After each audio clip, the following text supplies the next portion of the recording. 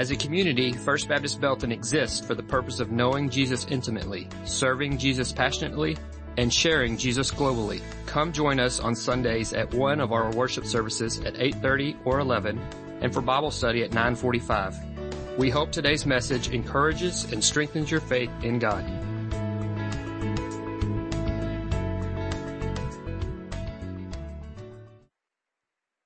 Open your Bibles, please, to the Gospel of Mark, the 10th chapter, the Gospel of Mark, chapter 10. Today we are continuing our series on what in the world is happening here. And the here is not this building, it's not the church, it is our culture. What in the world is happening here? The world is changing very rapidly. Some change is awesome and wonderful. Some change is disconcerting to us who are believers. We laid the foundation in the very first message several weeks ago as we made the observation that Jesus and the gospel are offensive in our culture. To many, Jesus and the gospel are offensive. And without reviewing all of that, I would simply say Jesus' statement of, I am the way, the truth, and the life. No one comes to the Father except through me is an offensive statement to many in our culture today. We lovingly and graciously and kindly yet firmly stand upon the authority of the Word of God. We can do no other. We do not live on the basis of our feelings or the changing winds of culture. We stand upon the authority of the Word of God. We cannot do anything else but stand upon the authority of the Word of God. So with that foundational message, we have subsequently talked about the disappearance of the innocents, that is abortion, the right religion in our culture, to the least of these, modern day slavery, trafficking, purity versus sexual immorality. And then last week we took an excursion, a little journey away from the series to spend a little bit talking about faithful God, faithful future, and our move to the hilltop. For those of you who have been with me for most of the 30 plus years that I have been here, you know that I have never preached from a manuscript before until this series, but I'm doing it to have in front of me what I need to say so that I don't, well, I've termed it chase rabbits or go off in directions where I don't need to go. So today we're going to think about celebrating marriage. Many of you are seated by your spouse today. Many of you wish you were seated by your spouse today, but he or she is with Jesus. And so physically you can't be with him or her, but you are eagerly awaiting the day when you see him or her in the presence of Jesus.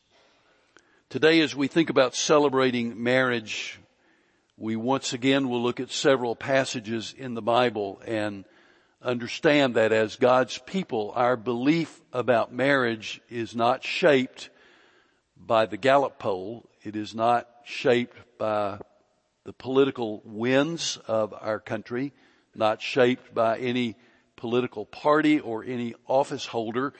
Our view of marriage is not shaped on what our neighbors may think or the majority of Americans may think, but our view of marriage is based upon what the Word of God says.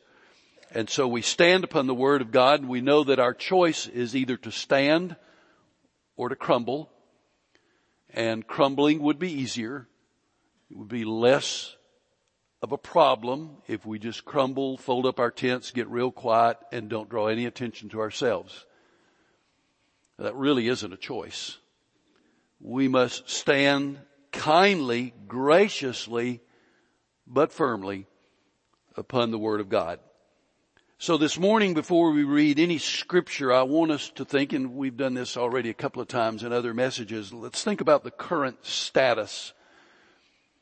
As of now, a little over half, 52% of all Americans age 18 and over are married. Now that has been a stable percentage for a decade. It is down a bit since 1990, when 60% of Americans over the age of 18 were married. It's now 52%, but that has been relatively stable for the last decade. You have probably noticed this if you haven't read it, but Americans are staying single longer. The average age of a first marriage for men is now 30. And the average age for the first marriage for women is 28. Does that surprise you?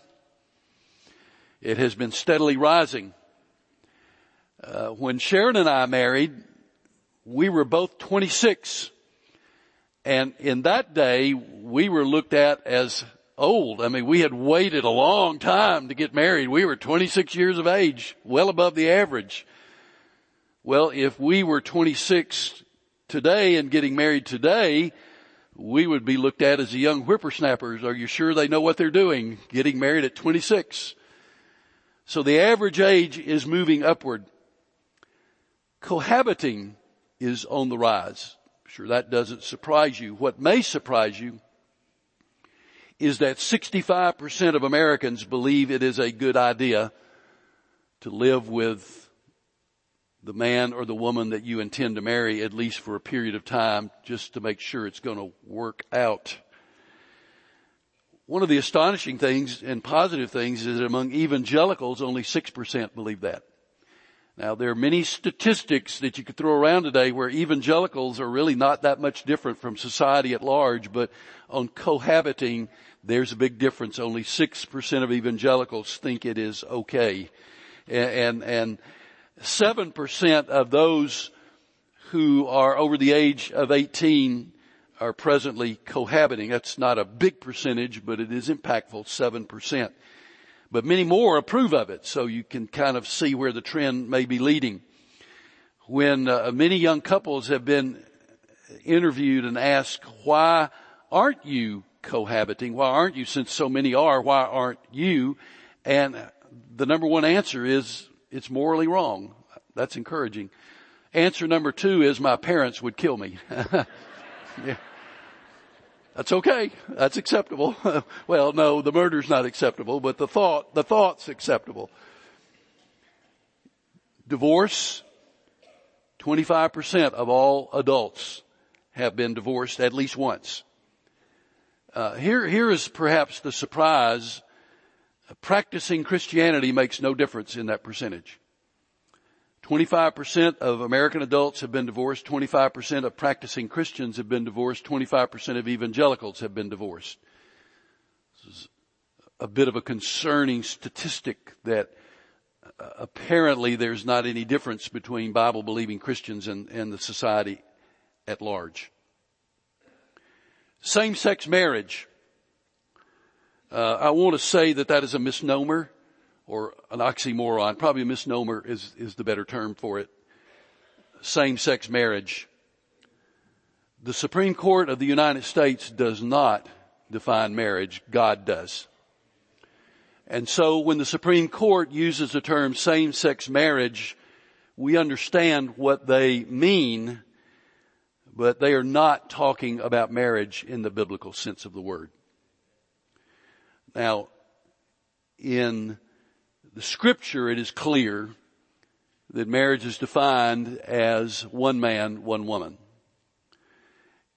Our society's changing. You know that. In 2007, 12 years ago, 54% of all Americans were opposed to same-sex marriage. Now 62% favor it. That's a dramatic shift. I've wondered in my heart if that is based on real conviction that it's okay, or if it's based on the fact that people are afraid to say what's really on their heart for fear of being branded as a bigot or a homophobe. I think that may account for some of it. Now, listen to this shift according to the Gallup poll. 2017, 2 years ago, 10% of LGBT Americans were married to a same-sex spouse. Now, 2 years later, 61% are married to same-sex spouse. That is a dramatic increase. Now that it is legal in our country, it is a dramatic increase. Gay, homosexual people make up about 3 to 4% of the population of the United States. Not 10%. It has never been that. It has never been even close to that. But it is about 3 to 4%. Revisiting divorce for a moment, the early years of a marriage are crucial. The average length of years that a couple stays married before they're divorced is 8. The probability of divorce in the first 5 years of marriage is 20%. In the first 10 years of marriage, it's 33%. The average age of couples being divorced is 30. 3 out of 4 divorced individuals will remarry. 6% of them will remarry the person that they just got a divorce from. And I find that hopefully encouraging. There's a list of the lowest divorce rates in states in America, and Texas is number 4. Good for Texas. One of the lowest in the union. Now, I wonder what state is the highest. Now, somebody's going to say Nevada, somebody's going to say New York, somebody's going to say California. You're going to be surprised when I give you the answer, Arkansas. Go figure, our neighbor to the northeast, we're number 4 on the good side. They are number 1 on the other side. Amazing. Well, with all those statistics floating through our minds, I want to read some scripture, and you're looking at Mark, and then you can either keep up with me or jot down the passages or just listen. But in Mark chapter 10, beginning with verse 6, Jesus says, at the beginning of creation, God made them male and female. For this reason, a man will leave his father and mother and be united to his wife, and the two will become one flesh. So they no longer two, but one flesh. Now, let the implication of that sink in. When you are married, that man, that woman is now viewed by God as one flesh with you. So that everything you do, you are bringing her along with you, or you are bringing him along with you. You are one flesh in the eyes of God. Therefore, what God has joined together, let no one separate, Jesus said. Now, if you want to jot these down, Genesis chapter 1. This will sound familiar. We were there on the purity, sexual immorality passage 2 or 3 weeks ago. Genesis chapter 1 verses 27 and 28. So God created mankind in his own image. In the image of God, he created them. Male and female, he created them. And God blessed them and said to them, be fruitful and increase in number. Fill the earth and subdue it. Rule over the fish in the sea and the birds in the sky and over every living creature that moves on the ground. Be fruitful and increase in number requires a male-female relationship. Now go to chapter 2, verse 23. Adam sees Eve for the first time. And here's what he says. You remember we read this a few weeks ago. If you wanted to give a modern day translation of this, it would be Adam sees Eve and says, wow. Okay? Now, here's the Hebrew. This is now bone of my bones and flesh of my flesh. She shall be called woman, for she was taken out of man. That is why a man leaves his father and mother and is united to his wife, and they become one flesh. Now, Ephesians chapter 5. You can jot this down. Ephesians chapter 5, beginning with verse 22. The husband-wife responsibility, parent-child responsibility passage, very important to us. Wives, submit yourselves to your own husbands as you do to the Lord. For the husband is the head of the wife, as Christ is the head of the church, his body of which he is the Savior. Now, as the church submits to Christ, so also wives should submit to their husbands in everything. Husbands, love your wives just as Christ loved the church and gave himself up for her to make her holy, cleansing her by the washing with water through the word, and to present her to himself as a radiant church without any stain or wrinkle or any other blemish, but holy and blameless. In this way, husbands ought to love their wives as their own bodies. He who loves his wife loves himself, and on it goes. One of the most significant passages of Scripture about how we are to behave or lead or follow or respond in marriage. Now, in a minute, we're going to talk about that passage of Scripture, not in great depth. I've preached on that passage many times, but this morning there's something that I want us to see there that I hope you've already seen. This will just be a reminder, but it is absolutely the glory of marriage. So I want you to see it in a moment. Now, in Matthew, the next passage is Matthew 19, verse 4. Matthew 19, verse 4. Jesus said, have you not read that at the beginning the Creator made them male and female and said, for this reason a man will leave his father and mother and be united to his wife, and the two will become one flesh. So they are no longer two, but one flesh. Therefore, what God has joined together, let no one separate. And finally, at least for the moment, 1 Corinthians chapter 6, beginning with verse 9. 1 Corinthians 6, beginning with verse 9, or do you not know that wrongdoers will not inherit the kingdom of God? Do not be deceived, neither the sexually immoral, nor idolaters, nor adulterers, nor men who have sex with men, nor thieves, nor the greedy, nor drunkards, nor slanderers, nor swindlers will inherit the kingdom of God. And that is what some of you were to the church. That's what some of you were. But you were washed, you were sanctified, you were justified in the name of the Lord Jesus Christ and by the Spirit of our God. Now, when he's talking here about wrongdoers will not inherit the kingdom of God, if you've ever been sexually immoral in your life and you just read that and your heart skipped a beat because you're thinking, does that mean I can't inherit eternal life? Absolutely not. You've been cleaned, washed by the blood of Jesus, what he's saying to the church in Corinth. But he is talking about those who settle into a habitual lifestyle, a Christless lifestyle, and continue in that. He is saying for them, they will not inherit the kingdom of God. Now, the last part of that chapter, flee from sexual immorality. All other sins a person commits are outside the body, but whoever sins sexually sins against their own body. Do you not know that your bodies are temples of the Holy Spirit who's in you, whom you have received from God? You're not your own. You're bought with a price. Therefore, honor God with your bodies. There is a reminder. There are all kinds of sins, sins of thought, sins of expression. But he is saying when we sin with our bodies sexually, that is extraordinarily serious, because remember, we are one flesh with our spouse, with our husband or with our wife. It is as if we are involving them in any sexual sin. And on top of that, because the Holy Spirit dwells within us, we are involving the very Holy Spirit of God in sin. So it's serious, and we understand that. Now, with all these verses in mind, remember this, for millennia,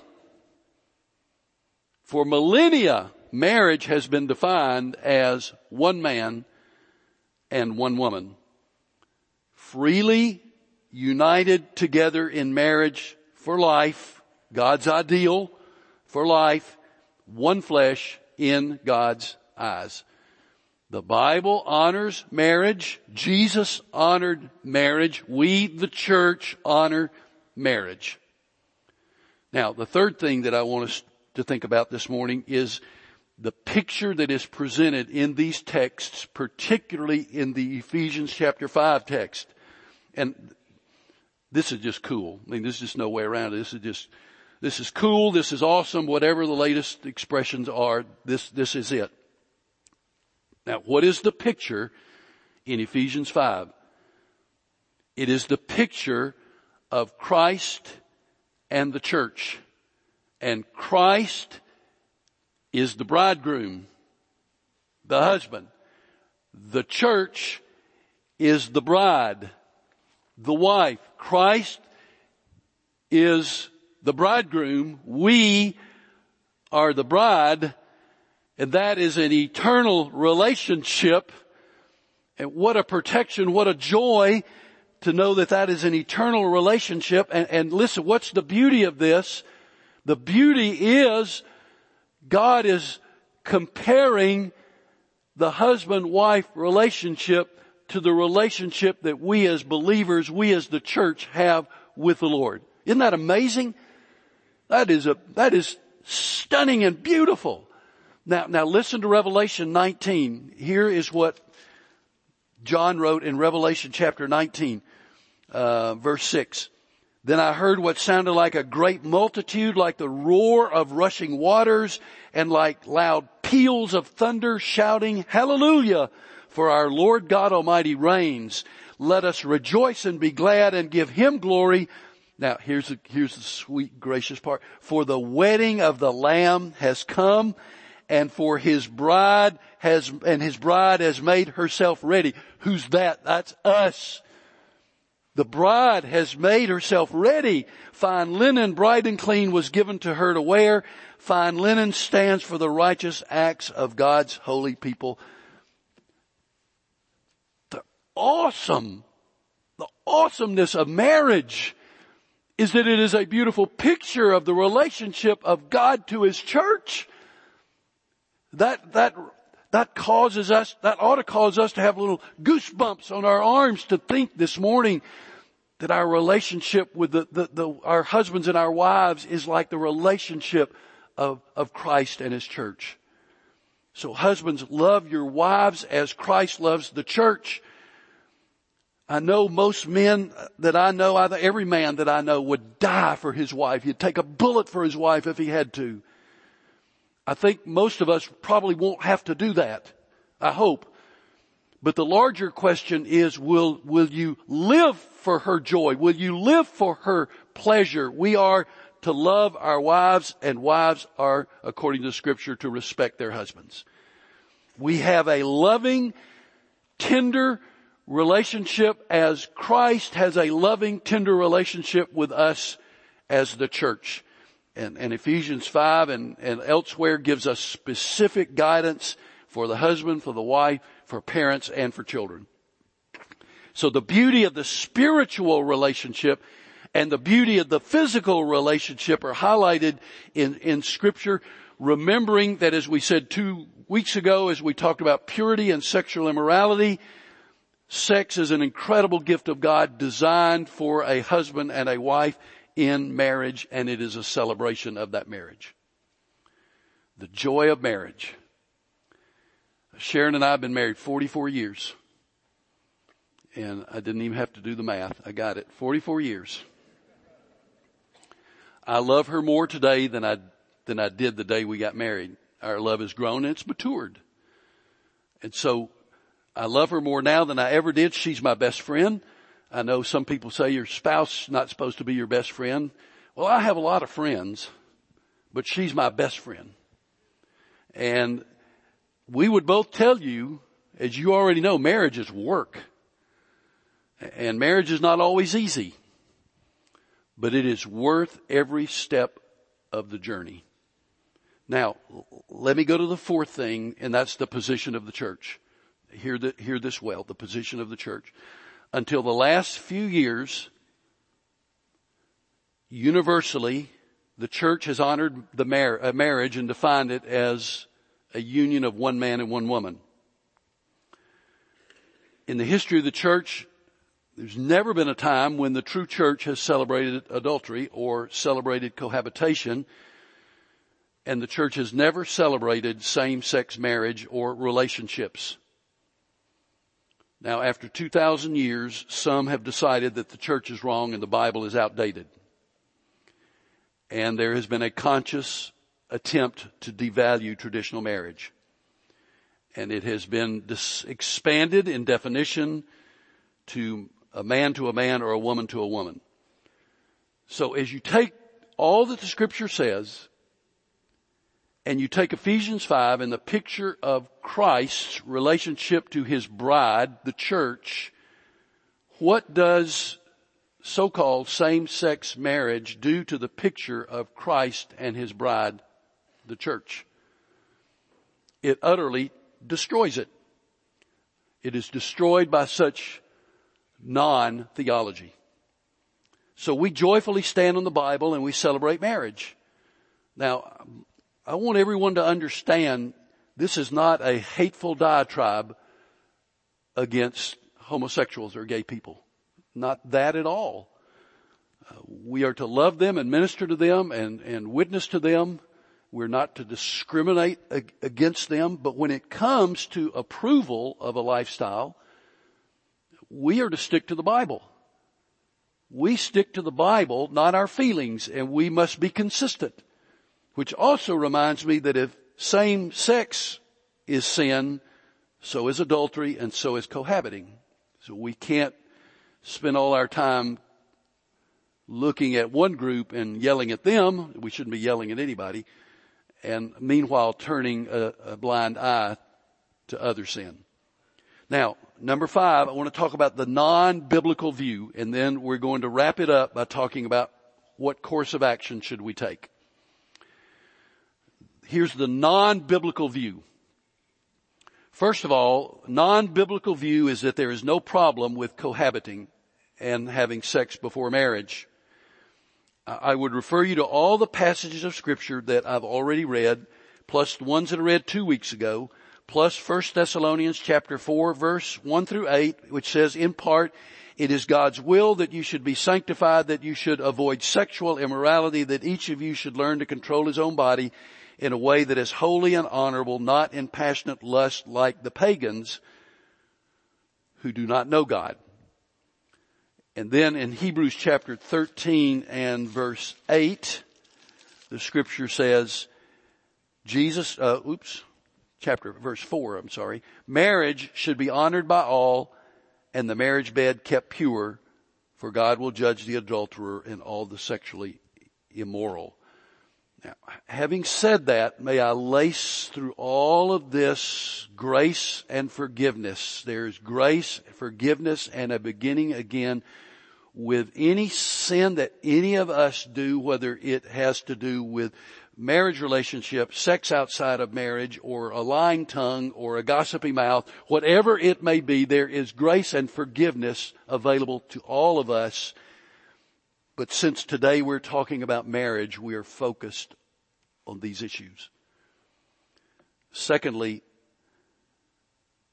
a non-biblical view is that same-sex marriage is not only okay, but you had better not say anything negative about it if you are concerned about your reputation, your business relationships, or school peer pressure.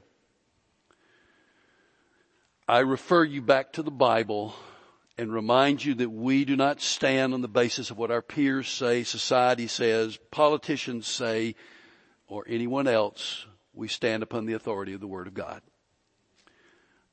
Here's another non-biblical view in regard to divorce.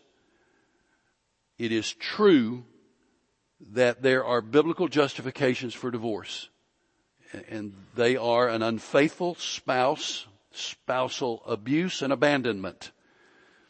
But some of the things that we see today where a couple just says, we just don't like each other anymore. I'm sorry about that. I would encourage you to start over again and see if you can get some help and get that taken care of. But that's not a biblically justifiable reason for divorce. Remember, from the very beginning, our basis for belief is on the Word of God and that alone. Now, let's talk about a course of action because we need to finish. So here are 12 things, and don't say, oh no, we'll be here another 3 hours. No, here we go. Here they are. Number 1, This is our course of action. Guard your own marriage. Do not take your spouse for granted. Now, I don't know if I'm even going to say that part in the second service where everybody's young. But those of us with no hair, gray hair, we need to remember that. We've been married a long time. Don't take your spouse for granted just because you've been married a long time. Treasure her, treasure him as if you just got married yesterday. Guard your own marriage. Guard your behavior, your eyes, your thoughts, your practices. Do everything you can to guard your own marriage. Number 2, if you are single, wait for God's choice and keep yourself pure. Wait for God's choice and keep yourself pure. You'll be glad you did. I've never in all my years of ministry had any person come up to me and say, I sure am sorry that my wife and I didn't have sex before marriage. Never been said. I've had many say, we're glad we waited. Number 3, pray for the marriages of our church because we are only as strong as our homes.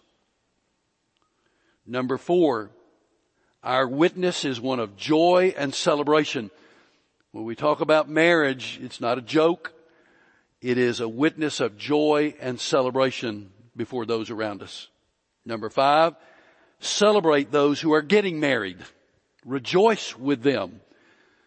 Premarital counseling is required for anyone to have a wedding in this church or a wedding performed by one of our ministers. Premarital counseling is required.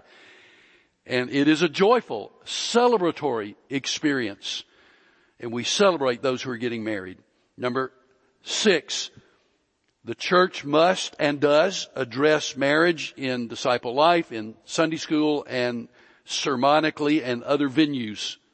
It is important that we address marriage.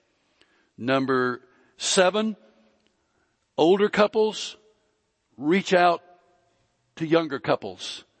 Befriend them. Encourage them. Don't have as your sole exclusive friendships people who are your age, but reach out to younger couples. And most of the time we have, and I'm in the older couple, we have to reach out and take the initiative because they are sort of looking at us in a respectful manner, but like, I don't know if I should speak to that person or not. So you reach out to them. Take the initiative. Number 8, nationally vote for those who uphold biblical marriage. Number 9, remember the picture that we celebrate. Get it in our minds. Christ in the church, Christ in the church, Christ in the church. Keep that in your mind. That is what we're celebrating. Number 10, if you are struggling in your marriage, don't struggle alone. Reach out to one of the pastors of the church. Reach out to one of the elders or a deacon or a trusted couple whose marriage is strong or a Christian counselor. Reach out. Don't try to struggle through it alone. You'll need help. Number 11, practice the biblical roles at home as defined by Ephesians chapter 5. And number 12, model the joy of marriage before your children and grandchildren. That's where they get their view of marriage. And where else are they going to get it? They're going to get it from you. So model the joy of marriage before your children and before your grandchildren so that they will have the right and proper view of God's intention for us. Let's bow our heads together. In a moment, Brother Gary will lead us in the singing of a hymn of invitation. We've talked about marriage today and a lot of issues in our society, but we go back to the most important thing, and that is every person in this room needs Jesus. If you've not yet trusted Jesus as your Savior and Lord, the Holy Spirit is speaking to you and wooing and tugging at your heart this morning. And so in a moment when we stand and we begin to sing, will you leave your seat, come and place your hand in mine and say very simply, Pastor, I need Jesus. A member of our staff will be here to pray with you, to open God's Word and to share with you. All the rest of us, if you're married, what is the current state of your marriage? Is there action that you need to take to strengthen and encourage your marriage, to strengthen and encourage your spouse, to say to her or to him, I love you with all my heart? And then to do all that we can in our culture to uphold the beauty and the joy of biblical marriage. So Father, help us. Help our homes. Draw someone to yourself this morning. In the Savior's name I pray. Amen. God speaks to your heart. You come as we stand and sing.